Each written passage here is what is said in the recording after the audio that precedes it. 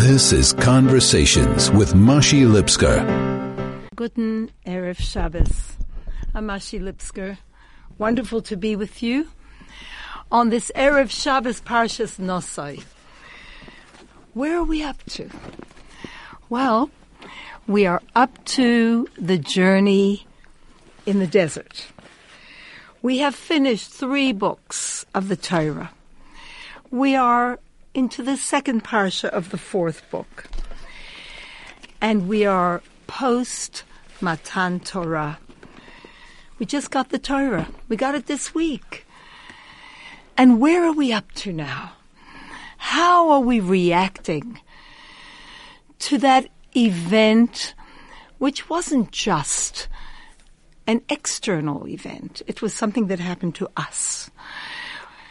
Indeed, we are told that not only were there nearly 3 million Jewish people standing at Sinai then, but that every single Jewish soul who would be born to a Jewish mother or convert according to halakha, according to the Torah way, was also there. We were there.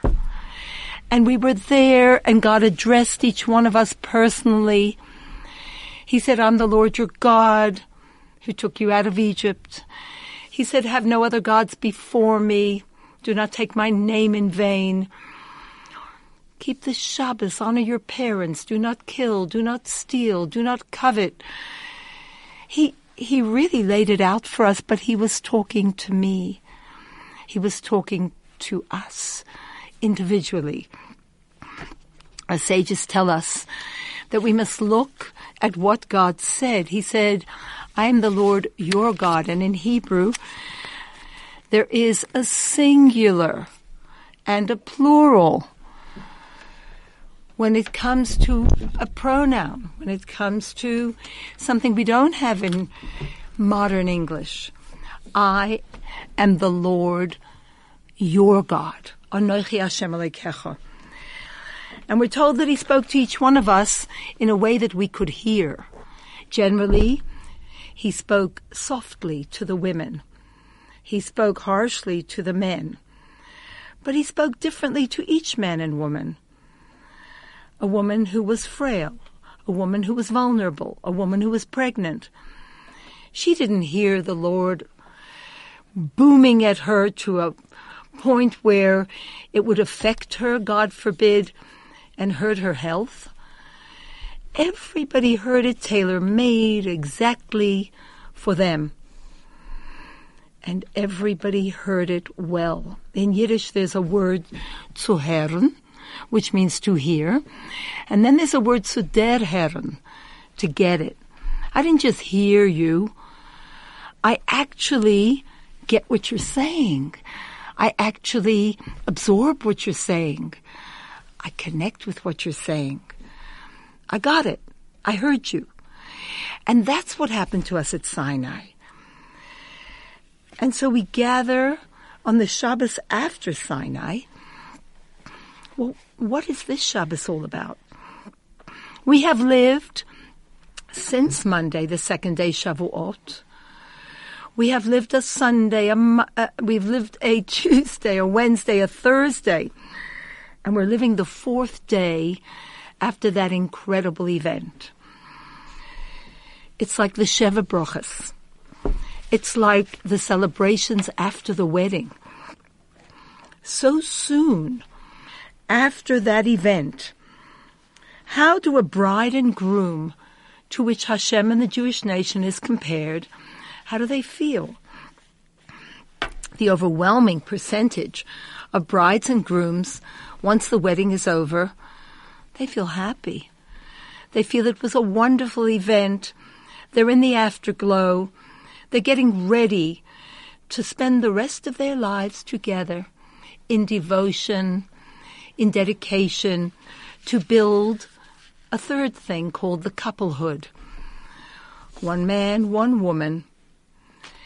And together they're going to build a third entity, their unity. They're going to build a home. They're going to build a marriage, a family. They're going to build a future. And the Sheva Brachos is a time of incredible, incredible love, incredible dedication to the commitment that was made under the chuppah. Sinai, Shavuos, was the chuppah. We are now in the Sheva Brachos. We are now in the most wonderful time of afterglow. Let us talk about how we honor the vows that we made. We'll be right back in just a moment. This is Conversations with Mashi Lipsker. I'm Mashi Lipsker. And I'm delighted to be with you at this very, very special time of year. Special time of year for us as a nation. Special time of year for us in our mission to make this world a place of spirituality. I'm Mashi Lipsker, and we're talking after Shavuot. We're talking after that incredible event which changed the world, and at which time it was handed over to us to continue what God did at Sinai. And what did he do? At Sinai, he came down on the mountain, and we're told that till then, there was a decree. There was part of nature that things spiritual could not mesh with the physical, and things physical could not elevate themselves permanently to take on holiness. And God changed that. He said for the first 2,500 years of creation, I had one set of rules. We have finished that chapter. Now a new chapter. And God demonstrated and actually empowered us, not only through his example where it says God came down on the mountain, but that he gave each one of us commandments. And a command is not just a commandment, but it's also an empowerment. He never asks us to do anything which he doesn't first empower us to do. So we're living in very special days now. These are the days called Yemei HaTashlumin. They are, in a sense, the Chol HaMoyed of the festival of Shavuos. You know, Pesach and Sukkot. Passover and Sukkot are the other two pilgrimage festivals. And they have 7 days. Biblically, it's a 7-day festival. And on each day, many offerings were brought. And these were pivotal times for people who owed an offering.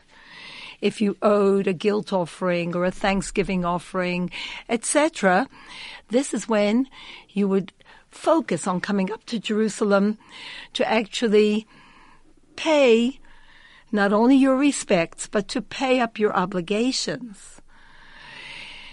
But Shavuos, although the people were bidden to come, instructed to come exactly as in the other 2 times of year, well, it was a single day. And therefore, our sages, Hashem instituted that there be a week. And until tomorrow, we have that week. We're still in the afterglow. We're still in the Yemei HaTashlumin, when offerings were brought so that everybody could be accommodated. And we must seize the moment. This is a time of incredible grace and energy, of revelation and closeness.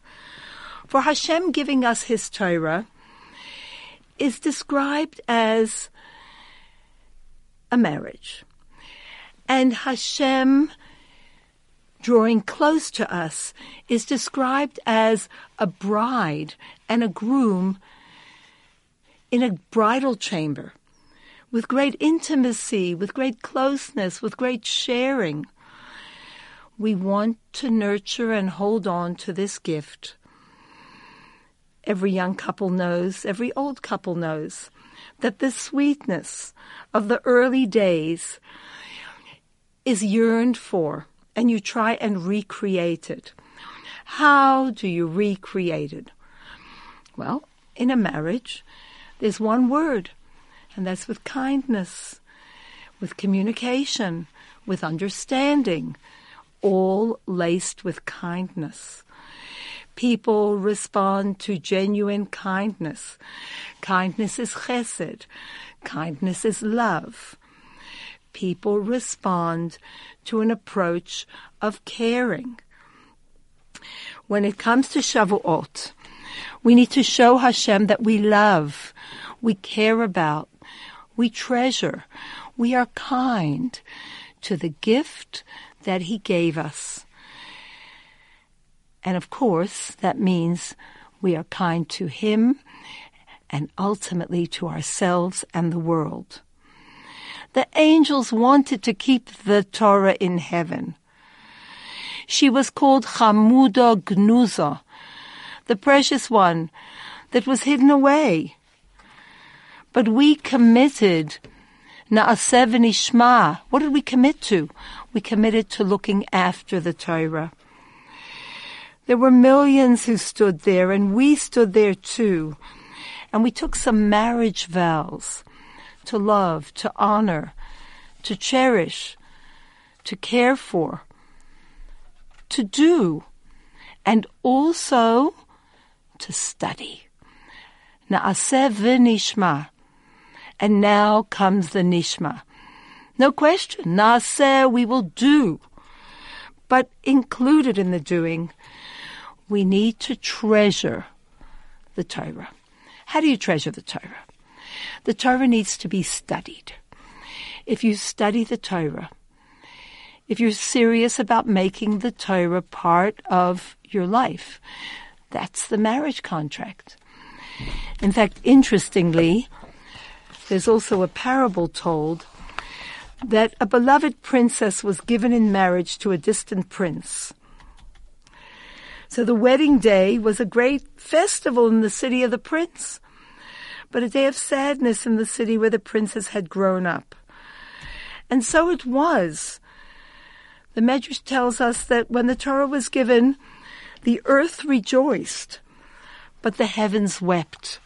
The angels wanted to keep the Torah there. How do we continue to rejoice with the Torah? We need to uphold our marriage vows. We need to have no other gods. The Torah is all-inclusive. We need to respect her and thereby respect Hashem and ourselves. We'll be right back after this. This is Conversations with Mashi Lipsker. Exciting new show alert. How did Jews come to live in the southern tip of Africa? When did the first Jews arrive? What were the industries in which they engaged? Who were the characters and personalities of early Jewish leadership, and where did it all begin? Join Mark Wade every Tuesday at 9 a.m. for Legends and Legacies, exploring Jewish history of South Africa, exclusively on 101.9 Chai FM. I'm Mashi Lipsker. It's Erev Shabbos Parshas Nosai. We are still in the afterglow of the marriage at Sinai. And let's remember that the days are getting shorter. Today is the 11th day of Sivan. And we need to light our candles quite early. They should be lit by 5:07. And Shabbos ends tomorrow, 5:58. The days are getting shorter. We have a chance to bring in Shabbos early. Remember, light your candles with the appropriate brocha. Light them at the right time, and then take some time to stand at your candles and to pray for everything that's on your heart, because that is a very auspicious time. It's a time when on the wings of our mitzvah, our prayers are pushed up. And when you pray, mention the name of the person in Hebrew, their full Hebrew Yiddish name, son or daughter of their mother, her full Hebrew or Yiddish name. And if it's not a Jewish person, they don't have a Jewish name, mention their full name, son or daughter of their father. It is a good idea and a well-known, treasured practice to give some coins to tzedakah before we light our candles, and to usher the holiness of Shabbos into our hearts, into our homes, and into the world. In other words, this day is different to all other days. It's a regular day because there are 7 days in the week, but it's anything but. And it is the Jewish woman who has the privilege to welcome Shabbos even before the husband makes Kiddush, even before they welcome Shabbos with Kabbalat Shabbat in Shul. So we continue. We are in the week of the afterglow, and the Parsha speaks to us. This Parsha, Naso, is almost always read after Shavuot. Sometimes it's read before Shavuot. But the message, whether before or after, is so pertinent. Firstly, let us look at the name of the book that we have started. You know, Breshit, the first book, Genesis, that was the creation of the world. In the beginning, it's the historical, religious background that we need to know in order to understand where did we come from as a Jewish people. The second book will speak to us about being forged into a nation, how God took one nation out of the other, how he gave us the Torah, how he gave us a mission at Sinai. What is our mission? Our mission is to make the world a dwelling place for God, a sanctuary for divine consciousness in this physical, material world, to be conscious that everything happens, that everything is being created by, that everything is only because of the Creator. And then the third book that we finished 2 weeks ago, that was called Vayikra, which means, and he called. And it speaks again to the Jew about how to answer the call. God calls to us all the time. And what is the call of God? He asks us to live in the world, but to remain above the world. He says you've got to be both separate from the materialism of this world, and at the same time you've got to use it. You've got to live it to elevate and spiritualize it. And now we're in a book called Bamidbar. Bamidbar means in the desert. It's called the Book of Numbers because the Jewish people will be counted several times in this book. But what is a desert? It's uncultivated. It's a wasteland. It's uncivilized.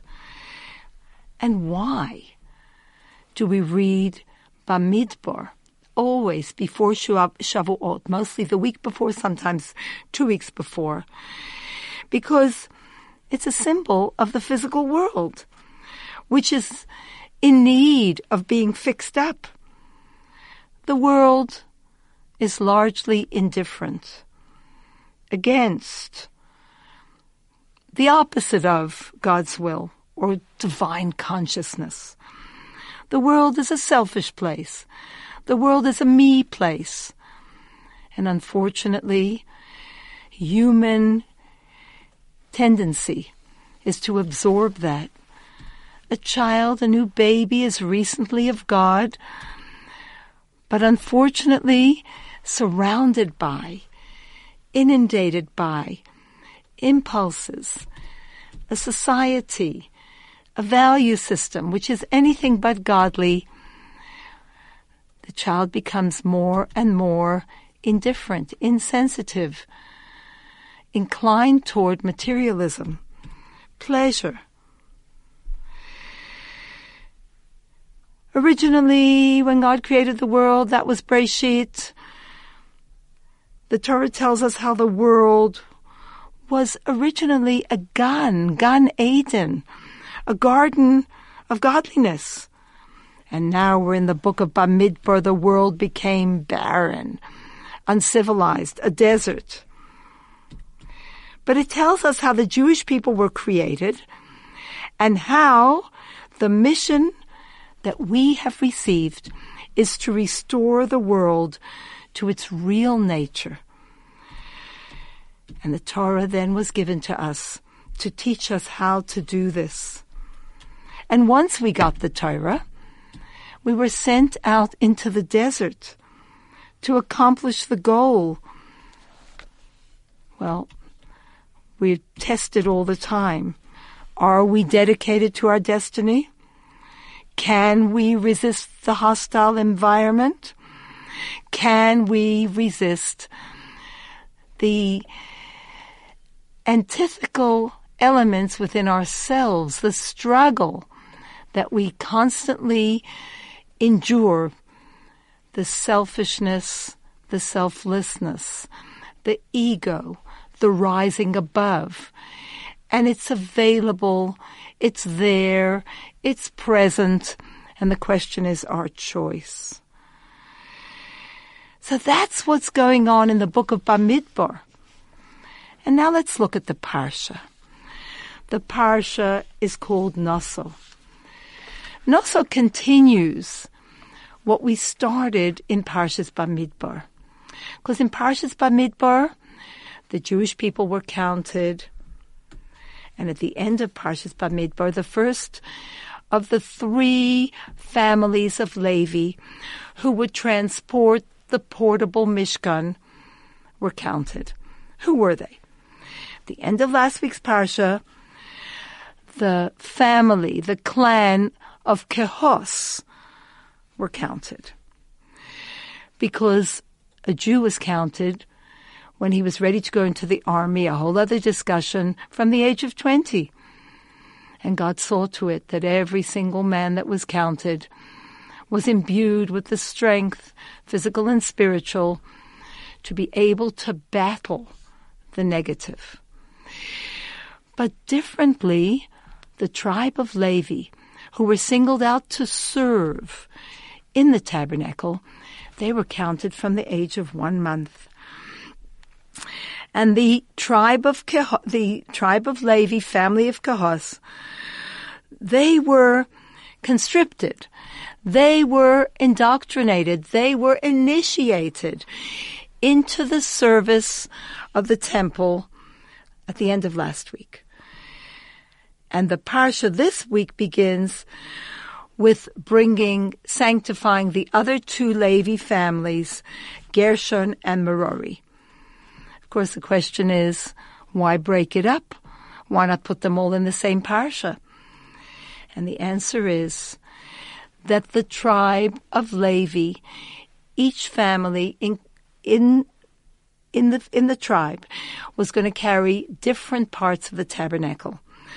But Kehos was going to carry the ark, was going to carry the ark with the tablets, was going to carry the Torah. And therefore, that is the beginning. That's how you single it out. That sets the tone. That family is counted because to study the Torah, to love the Torah, is where we start. What do we do with Torah? We study it. What does it do for us? It elevates our minds. When Hashem says count, He doesn't say count in one of the ways, in Hebrew there are many words, lispor, sfor. He uses the word naso, lift up.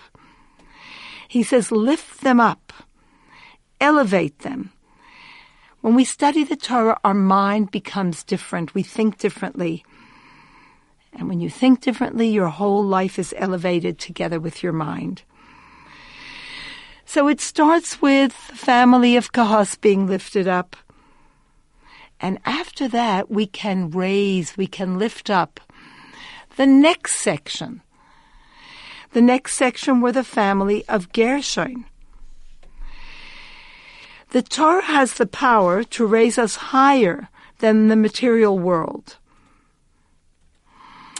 But you only see it when all those wonderful teachings and the consciousness that you get through knowing those things filters down and elevates our daily life, the way we interact with people, what we eat, what we wear, how we work, what we do with what we earn.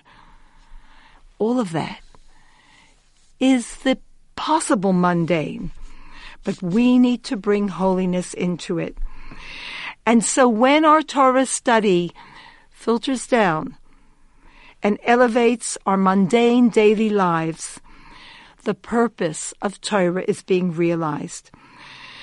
So that's why the two parshas are actually split up. Because counting Kahos is paramount. He is connected with Torah. Counting Gershon and then Merari, that's teaching us that when we have done the lifting up of the heads, Nosoyes Roish, count the people, lift up their heads is the language that's used. It is only seen, it has only come to its fruition and its purpose when this affects our daily lives as well. It's not good enough just to enjoy the intellectual thrill and pleasure of studying the Torah. It needs to be manifest in our daily lives. Now, last week, we counted the tribe of Kahos, but at the end of the parsha. And where do we count the tribe of Gershon? At the beginning of the parsha. And that highlights the advantage of action over study. You know, Torah study is superior in one way, but keeping the basic, concrete lifestyle, the performance of the mitzvahs in a daily way, that's what really changes the world. Studying the Torah does two wonderful things. It unites us with God consciously, but it only affects our intellect. But when we live it, when we keep the mitzvahs of Hashem, even though it seems sometimes we don't really feel the connection. And so we're doing a mitzvah, we're lighting a candle, we're giving a coin, we're being kind, etc. But by putting the family of Gershon being counted at the beginning of the parsha, it emphasizes the greatness, the superiority of doing mitzvahs. And we need to understand that God wants to lift us up. Nosoyes Roish. Where is the human being superior to an animal? It is that his head is higher than his heart and his vessels of action. An animal has everything on one line. The head, the heart, the organs of reproduction. Everything's in one line. An animal is instinctive. An animal doesn't think. An animal reacts. God created man upright and did a tremendous favor to man. And not only that, but our heads are on a hinge. And the prophet says, Se'u moroi meinechem, lift your eyes heavenward and see, Ura'u mi bara eila, and see who created this. Se'u Maraim Einechem, the first letters of Se'u Maraim Einechem are the letters that spell the word Shema, as in Shema Yisrael, Hear, O Israel. When we lift our eyes heavenwards, we perceive, we hear, we get it. But we need to lift our eyes upward.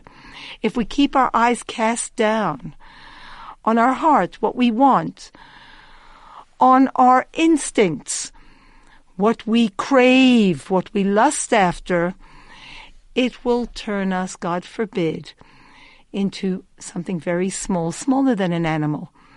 Because an animal is created that way by God, and we are the only creatures created with choice. Who is told to lift up the heads of the people, to take the census of the clan of Gershon? God spoke to Moshe. And God spoke to Moshe that even though the Leviim are counted from infancy, when they are conscripted into the service, they must be 30 years old. Only from the age of 30 to 50, at the prime of their physical strength. Moshe is the leader. He can lift us up. He can empower others to lift themselves up and to lift others up. According to Torah, Torah can change you. It can change our lives. It can change the world. And part of Torah is that we have a responsibility to others. To love your neighbor as yourself means whatever you want for you, you must want for him. Leadership is there for every person in potential. How can we empower? How can we encourage leadership in others? We'll be right back after this short break. This is Conversations with Mashi Lipsker. I'm Mashi Lipsker, and we're talking the Parsha. We're talking the time which is after the giving of the Torah, the Sheva Brachas, the afterglow, the determination to make this marriage work. And the Parsha helps us because Hashem speaks to Moshe saying, count the family of Gershon. But the language used is Naso et rosh b'nei Gershon. Lift up their heads. What does it mean to lift up your head? Lift up your head means elevate your head by filling it with godly wisdom. Elevate your head by filling it with things that will help you to direct your life in a way that will be good in the beginning, in the middle, right through. Something which is infinite, consistent, and never lets you down. It also means to become a leader. Raise up the head. Raise up the leadership. Nasa also means to count. Make every person count. Make each one, inspire them to stand up and be counted. We are here to make a difference. We inspire others by our example, by sharing teaching and wisdom, by including them, inviting them, bringing them in to something joyous, something meaningful. For without Torah, life is meaningless.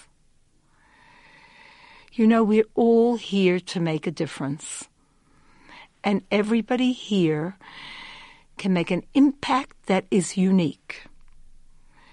And we all have an inner human nature that we want to be remembered. How will we be remembered? Obviously, you know, you go to a cemetery, there's a tombstone. And everybody who's buried there, not everybody, but most people, have a marker that has their name on it. So that family, friends, and maybe passers-by will say, oh, is that where so-and-so's buried? Remember him? He was the one who... But that's our physical remains, and that's outside of town. But how can we be remembered in town, in this world, in public? We all want to be remembered. This is a world of action. The way we live our lives, our personal lives, the way we work, the way we live in our communities.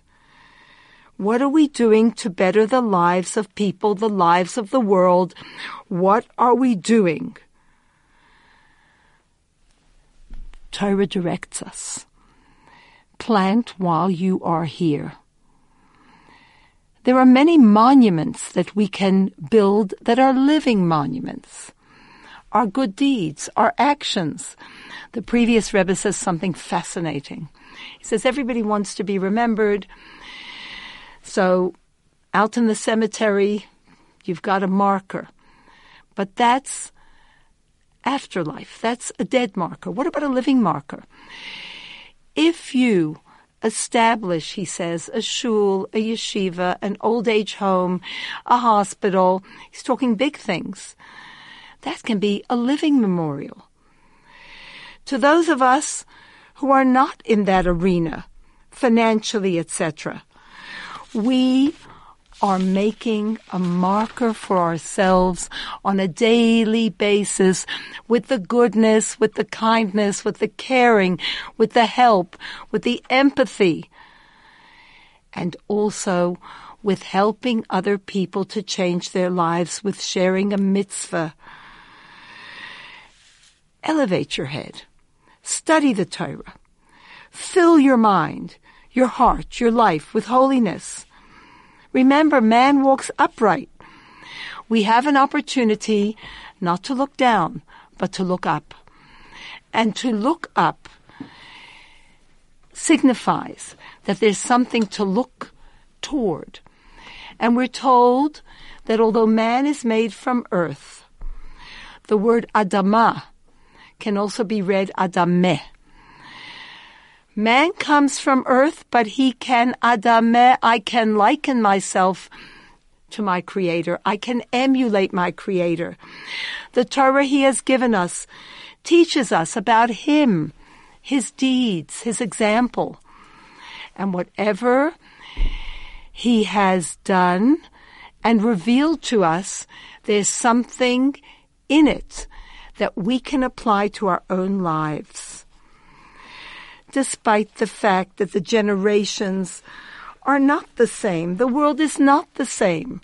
We no longer have the values that our parents and grandparents and their grandparents had. There is something wonderful to be said about the world that we live in. We are closer to the time of Mashiach than ever before. How has that happened? It is the cumulative good deeds, Torah study, and particularly the study of Hasidus, the inner teachings of Torah, that has actually changed the world. From the time of Abraham, Abraham started a journey of kindness. The world was not a kind place then. The world is a much kinder place today. People do care. Abraham broke ground. We have to follow in that path. It's about kindness. But kindness means to remember that it's not just the smile that we give, or the food that we feed, or the coin that we give. When you give a coin, when you feed, you are helping the body.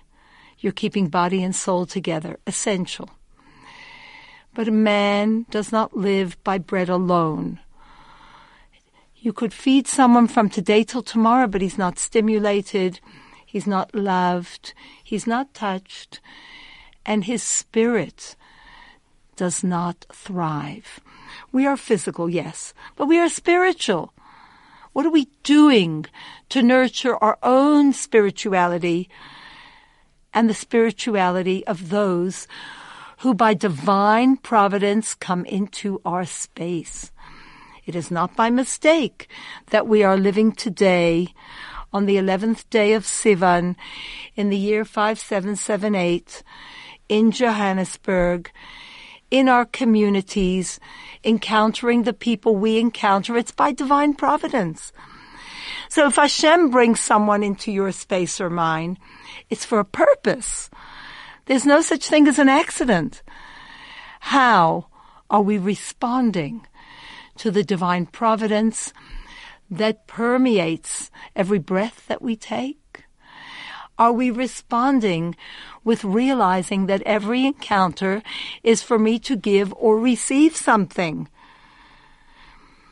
You know, despite the teaching that every generation somehow dwindles, becomes less sensitive, the further we get from the giving of the Torah, the less tuned in we are.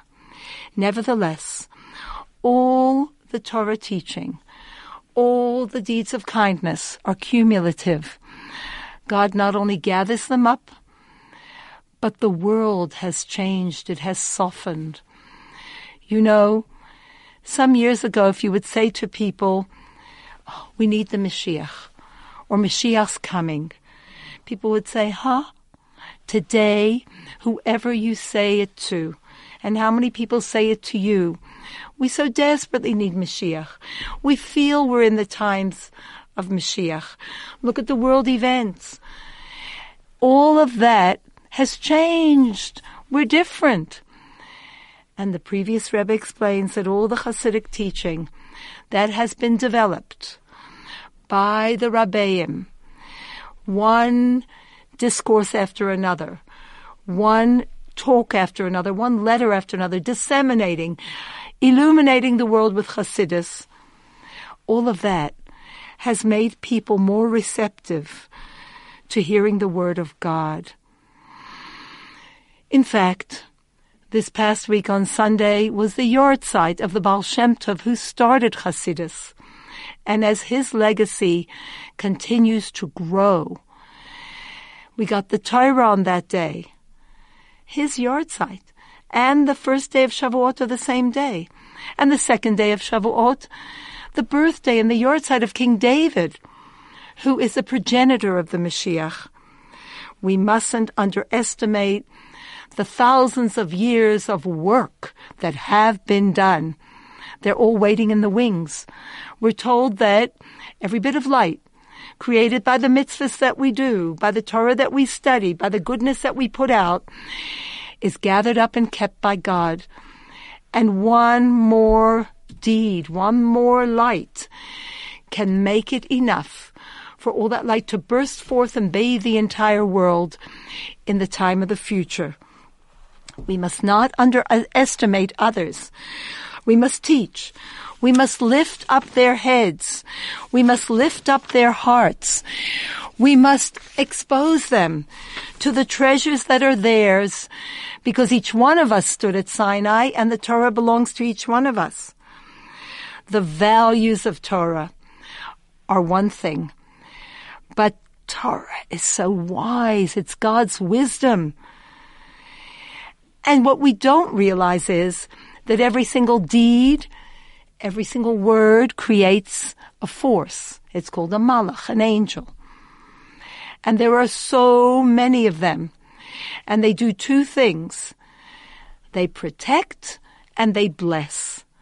If we want to help our children, even if they're far away physically or spiritually, if we want to help a person who's not well, if we want to help ourselves, if there's anybody or anything we want to achieve, we can do it through the deeds that we do, because every deed that we do creates an angel, a force, and the good deeds create good angels.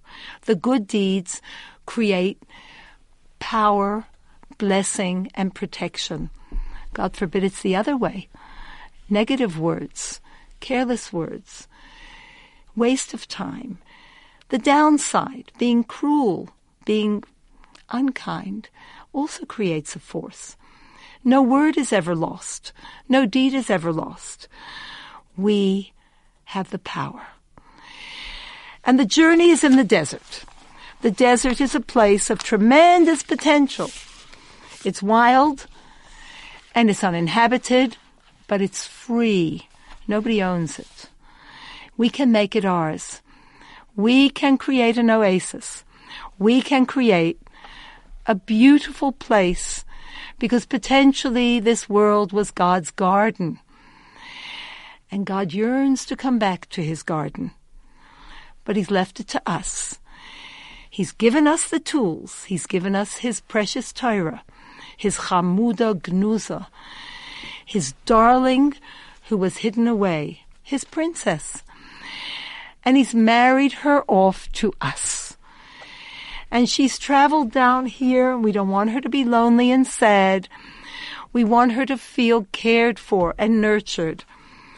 And we want Hashem to feel proud and to feel ready to bless us with the ultimate blessing of Mashiach.